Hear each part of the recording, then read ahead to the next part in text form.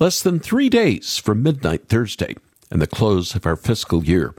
I'm Charles Morris with Haven Today. We're getting closer, but we still have a little less than 300,000 to go to break even for the year. Your prayers, your friendship, your support, all welcomed. Whether it's 100 or 1,000 or whatever you can send, will be used by the Lord to continue this ministry, encouraging listeners to hang on to grace, God's grace, all for Jesus, first and foremost. It's the stuff of nightmares. The place was Budapest. It was the Synchronized Swimming World Championships. Anita Alvarez was competing in a solo event when she fainted in the water and began to sink. Her coach saved her life.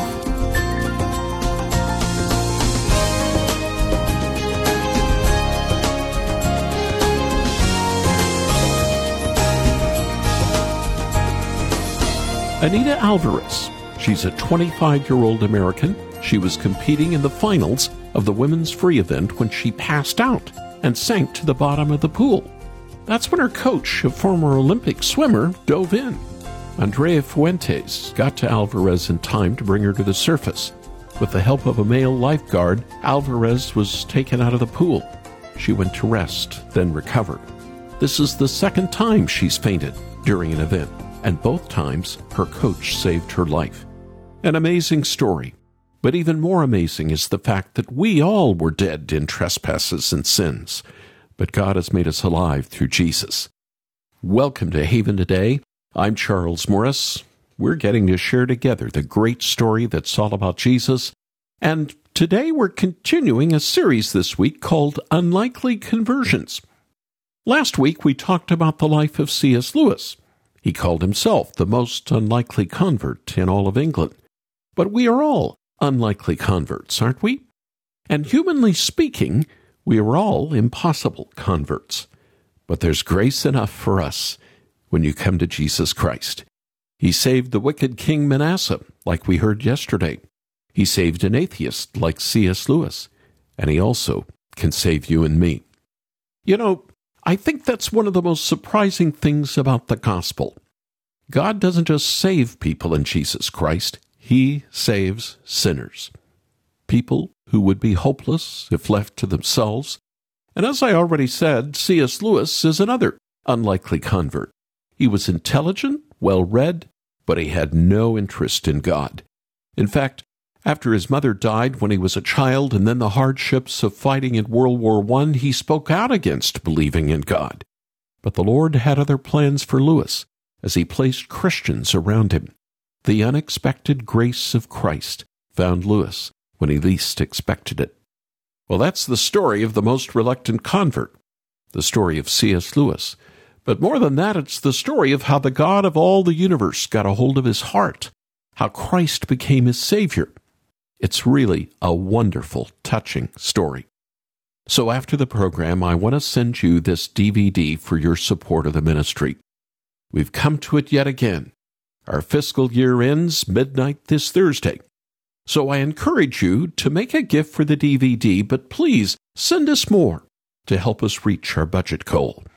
Call us after the program, would you, at 800-65-HAVEN, 800-65-HAVEN, or visit our website, check out the movie trailer, then make your tax-deductible gift at haventoday.org, haventoday.org. And now let's get the program started with a group that we haven't heard in quite a while. Here's Big Daddy Weave. I want to walk with you, Jesus. Feel your presence and know you're near. I want to see you, Jesus. Move in power and cast out fear. I need to hear you now. I need to know it's you. I'm standing on your promises. I know your word is true. You're bigger than what I see. It's you in exchange for me. 'Cause even the impossible can be reality. Jesus, I believe. Jesus, Jesus, I believe.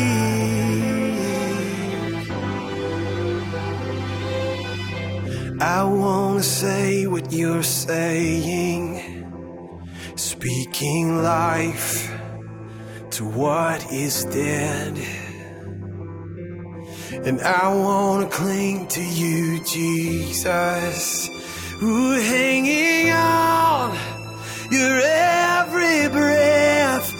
I need to hear you now. I need to know it's you. I'm standing on your promises. I know your words are true. You're bigger than what I see, and it's you in exchange for me. 'Cause even the impossible is your reality. Jesus, I believe. Jesus, I believe.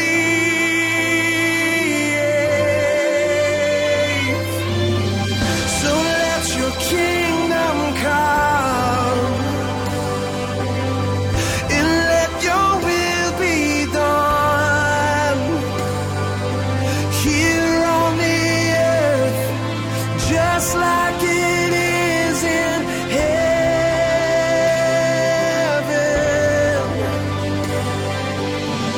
God, let your kingdom come, and let your will be done right here on earth, just like it is in heaven.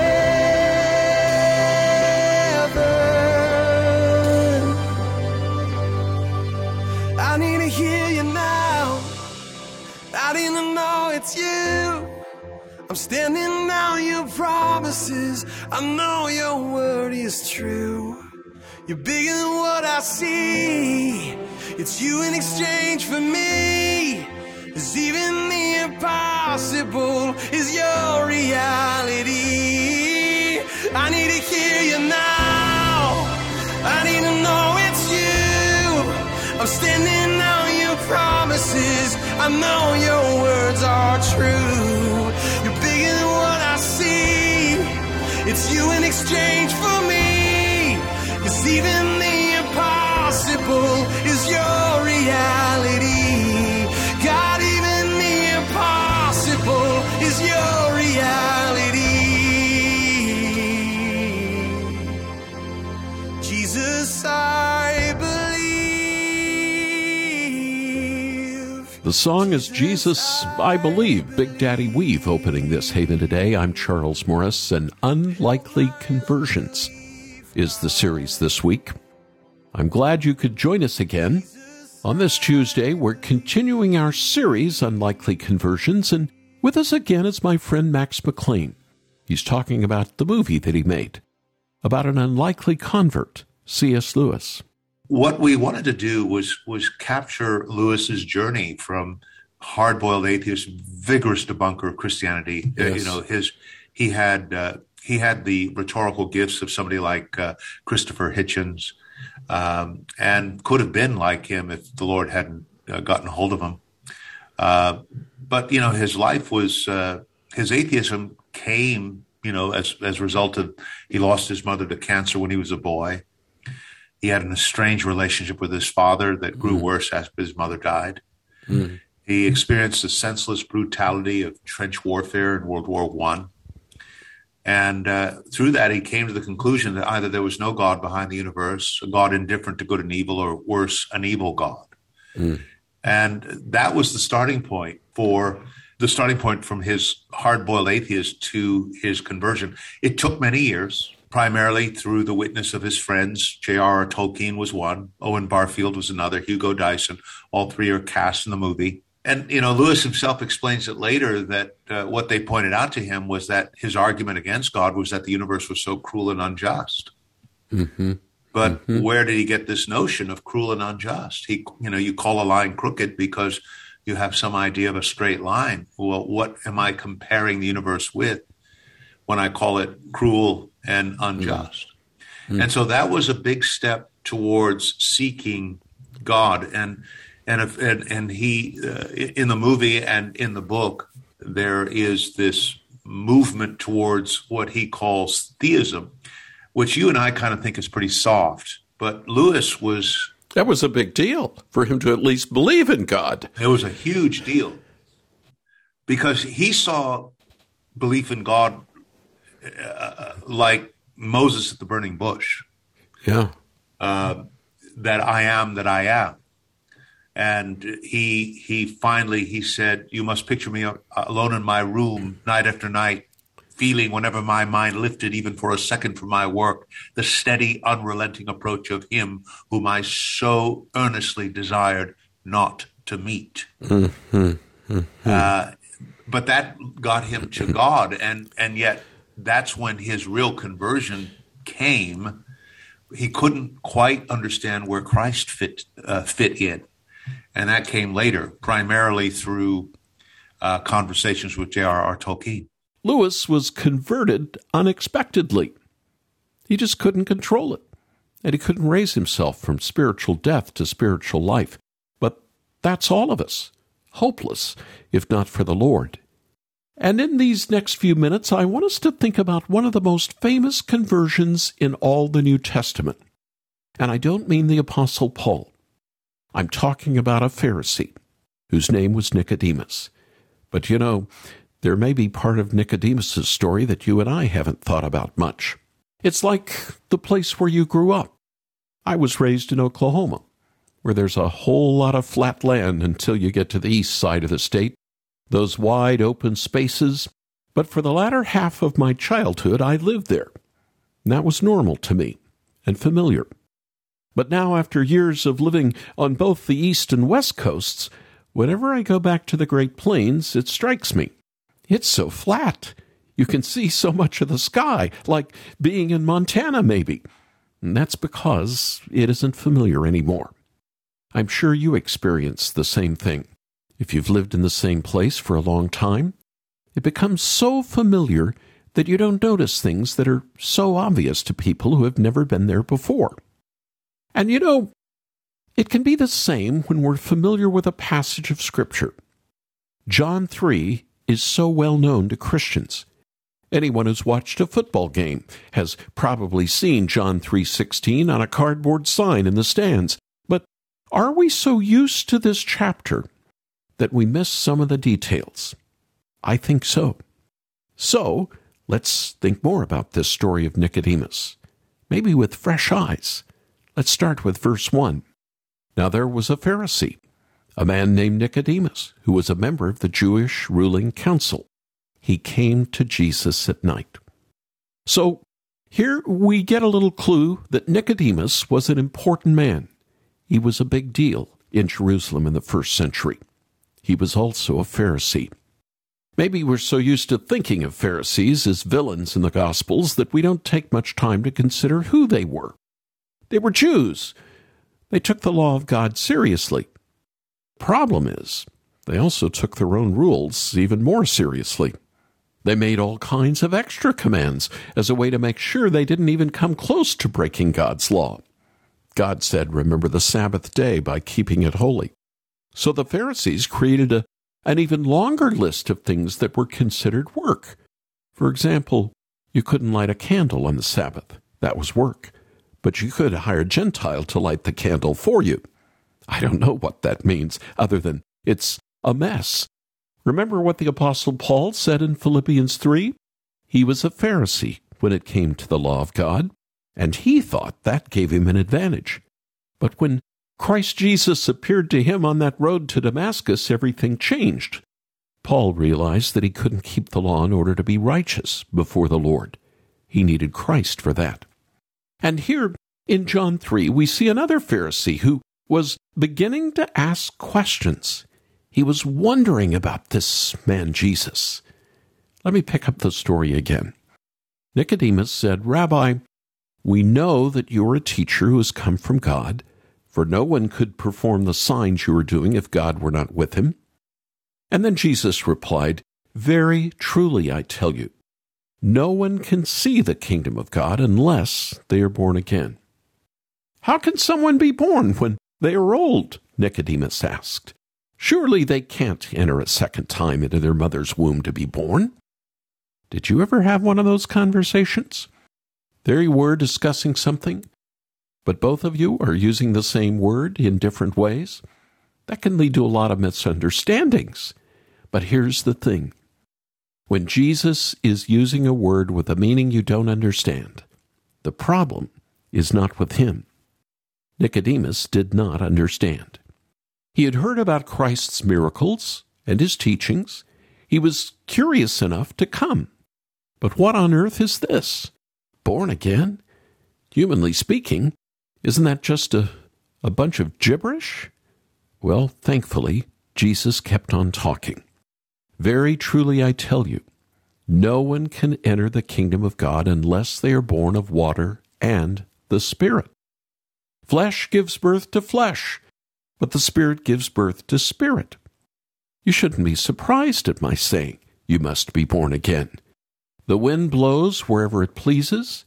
You hear its sound, but you cannot tell where it comes from or where it is going. So it is with everyone born of the Spirit. You know, that's something that I think we need to pay more attention to today. We are scientific people, after all, or at least we're far more scientific than most of the humans who came before us, and that has some advantages, but one of the disadvantages is it makes us think we are in control of everything. But John 3 here reminds us that the Spirit of God goes where he pleases, just like the wind. We can sense the evidence of the wind, but we can't see the wind. We can't control the wind. And without the Spirit, no one can be born again. No one can see the kingdom of God, because conversion is not a natural thing. We cannot control it. It isn't something we can cook up in a lab. No, if the spiritually dead are going to be raised to life, it has to be through God's power and the Spirit of God. Nicodemus should have known this. He had his Old Testament, the Hebrew Bible, but for all the verses he memorized and all those many rules he tried to follow, he had missed the point. The reality of salvation, it's all of grace, all from the Lord. And we can't control the Lord of all the universe. We can't reason our way back to him. We're sinful people. We cannot meet his standard of perfection. So what's the answer? Well, the Holy Spirit has to move. And that's where we come to those most famous verses in John chapter 3. Just as Moses lifted up the snake in the wilderness, so the Son of Man must be lifted up, that everyone who believes may have eternal life in him. And then here you go. For God so loved the world that he gave his one and only Son, that whoever believes in him shall not perish, but have eternal life. Jesus Christ, the Savior, the one who was lifted up high on the cross. Nicodemus heard the gospel message that night for the very first time. The Son of Man would be lifted up, and everyone who believes in him has eternal life. But did the Spirit make him new? Was he born again? John 3 doesn't tell us, but the Gospel of John wasn't finished with Nicodemus just yet. In chapter 7, he showed up again, defending Jesus against the chief priests and Pharisees who were plotting about how to get rid of this rabbi from Galilee. It seems that Nicodemus was not anti-Jesus like the rest of the council. And then we come to John 19. Jesus had been crucified, just like he told Nicodemus that fateful night. Joseph of Arimathea was taking the Lord's body to bury it, but he wasn't alone. We're told in Scripture he was accompanied by Nicodemus, the man who had earlier visited Jesus by night. Nicodemus brought a mixture of myrrh and aloes, about 75 pounds. It seems that this Pharisee trusted in the crucified Savior. He even brought expensive myrrh and aloes to prepare the body for burial. The Son of Man had been lifted up, and Nicodemus had believed, an unlikely Pharisee convert. You know, John makes a point of Nicodemus coming to Jesus at night in chapter 3, There are a few theories about why this happened, but I think one makes the most sense. Nicodemus didn't want to be seen. There was a lot at stake for him, after all. A Pharisee talking one-on-one with Jesus?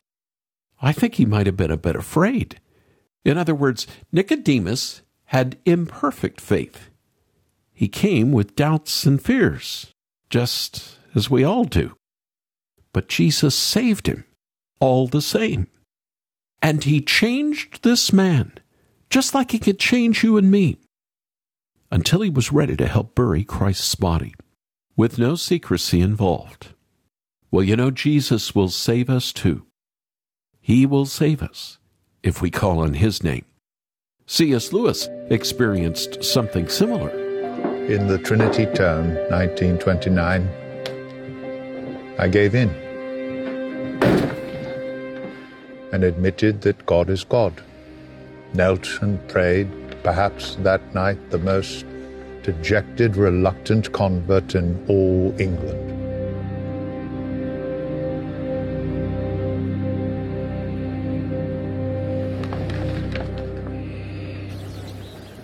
I did not then see the divine love that would accept a prodigal on such terms. Kicking, struggling, resentful, darting his eyes in every direction, looking for a chance to escape. The hardness of God is kinder than the softness of man. His compulsion is my liberation. Come to Jesus. Come as you are, but you'll never be the same. What reason do I have to wake up with the rising sun and not be held down by the weight of all the things I've done? What reason do I have to feel this hope instead of hurt? How can it be I don't receive the judgment I deserve?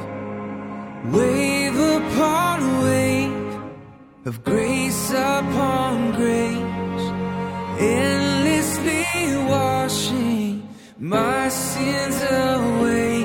I know the only reason I can stand here free of all my shame is wave upon wave of grace upon grace upon grace.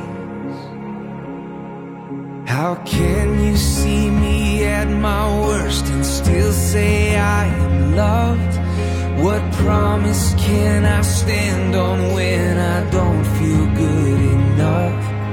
When the enemy's reminding me of all that I've done wrong, what freedom do I have to sing this new creation song?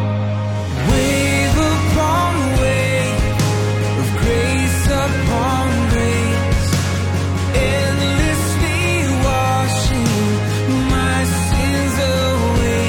I know the only reason I can stand here free of all my shame is wave upon wave of grace upon grace upon grace.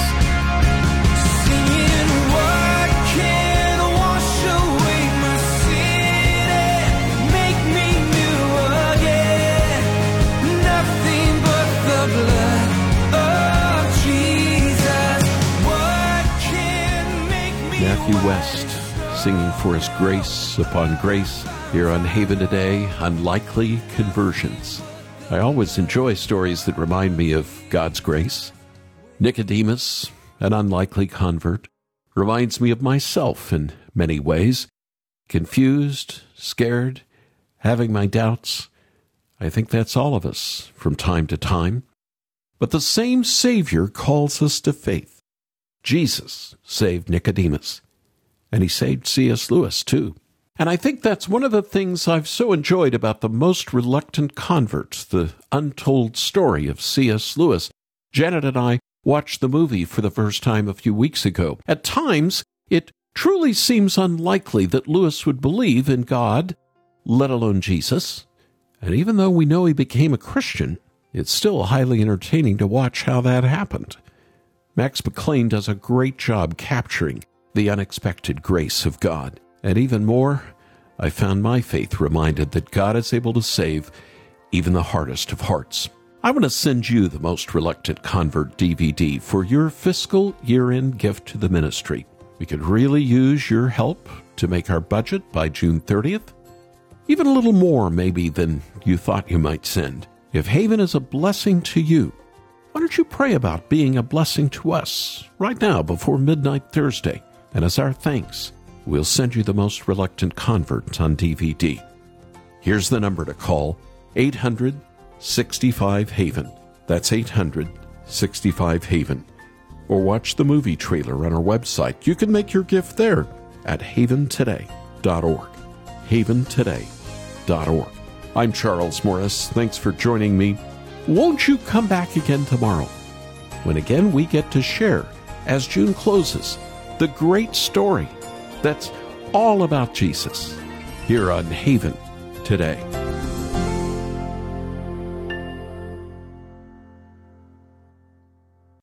Here for your encouragement and your walk with Jesus. I'm Charles Morris with Haven Ministries, inviting you to anchor your day in God's Word. Jesus loved the little children. It's an old children's song, but it speaks a deep and profound truth. Jesus truly did love the children, and it goes deeper than just thinking they were cute or fun to play with. He told his disciples once, "Become like a child, have faith like a child, because the kingdom of the Lord belongs to people like children." They are vulnerable, needy, dependent. These are words that should describe all of us as we come to Christ by faith, in need of His mercy, dependent on His love, vulnerable to the sufferings and the sins of the world, trusting in the Lord Jesus to bring healing and hope. Become like children and enter the kingdom of Christ. Read God's Word daily. Visit getanchor.com.